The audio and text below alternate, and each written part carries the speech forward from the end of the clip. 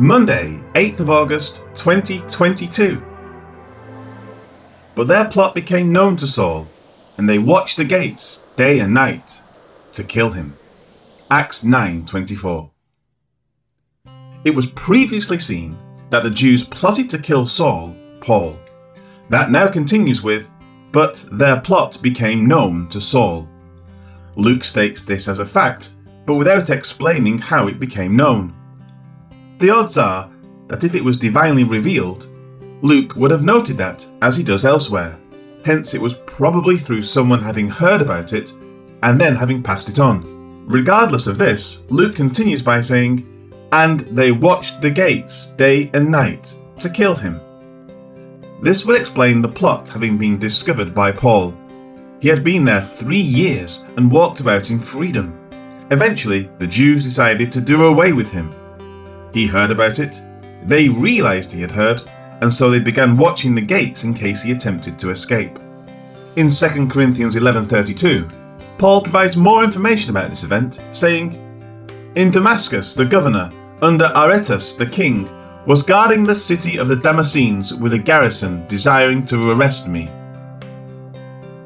It is unknown what the connection between the Jews and the governor was, but he was either a Jew or he was sympathetic to the words of the Jews, and so he ensured guards were posted in order to apprehend Saul on their behalf.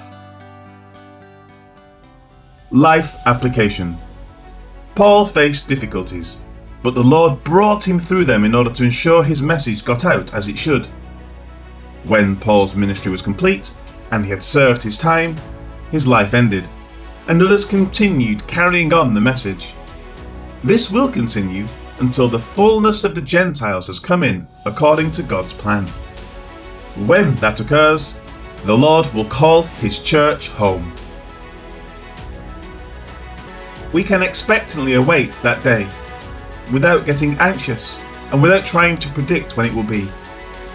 The Lord is simply not going to tell us when the rapture will occur. The best thing to do concerning the rapture date setters is to ignore them. There is work to be done, learning should go on, and the days will continue to pass as they always have until then. So why fritter away your time with idle speculation? Live your life in hopeful anticipation, but with the notion that just as today might be the day, today might also not be the day. Live your life with both in mind.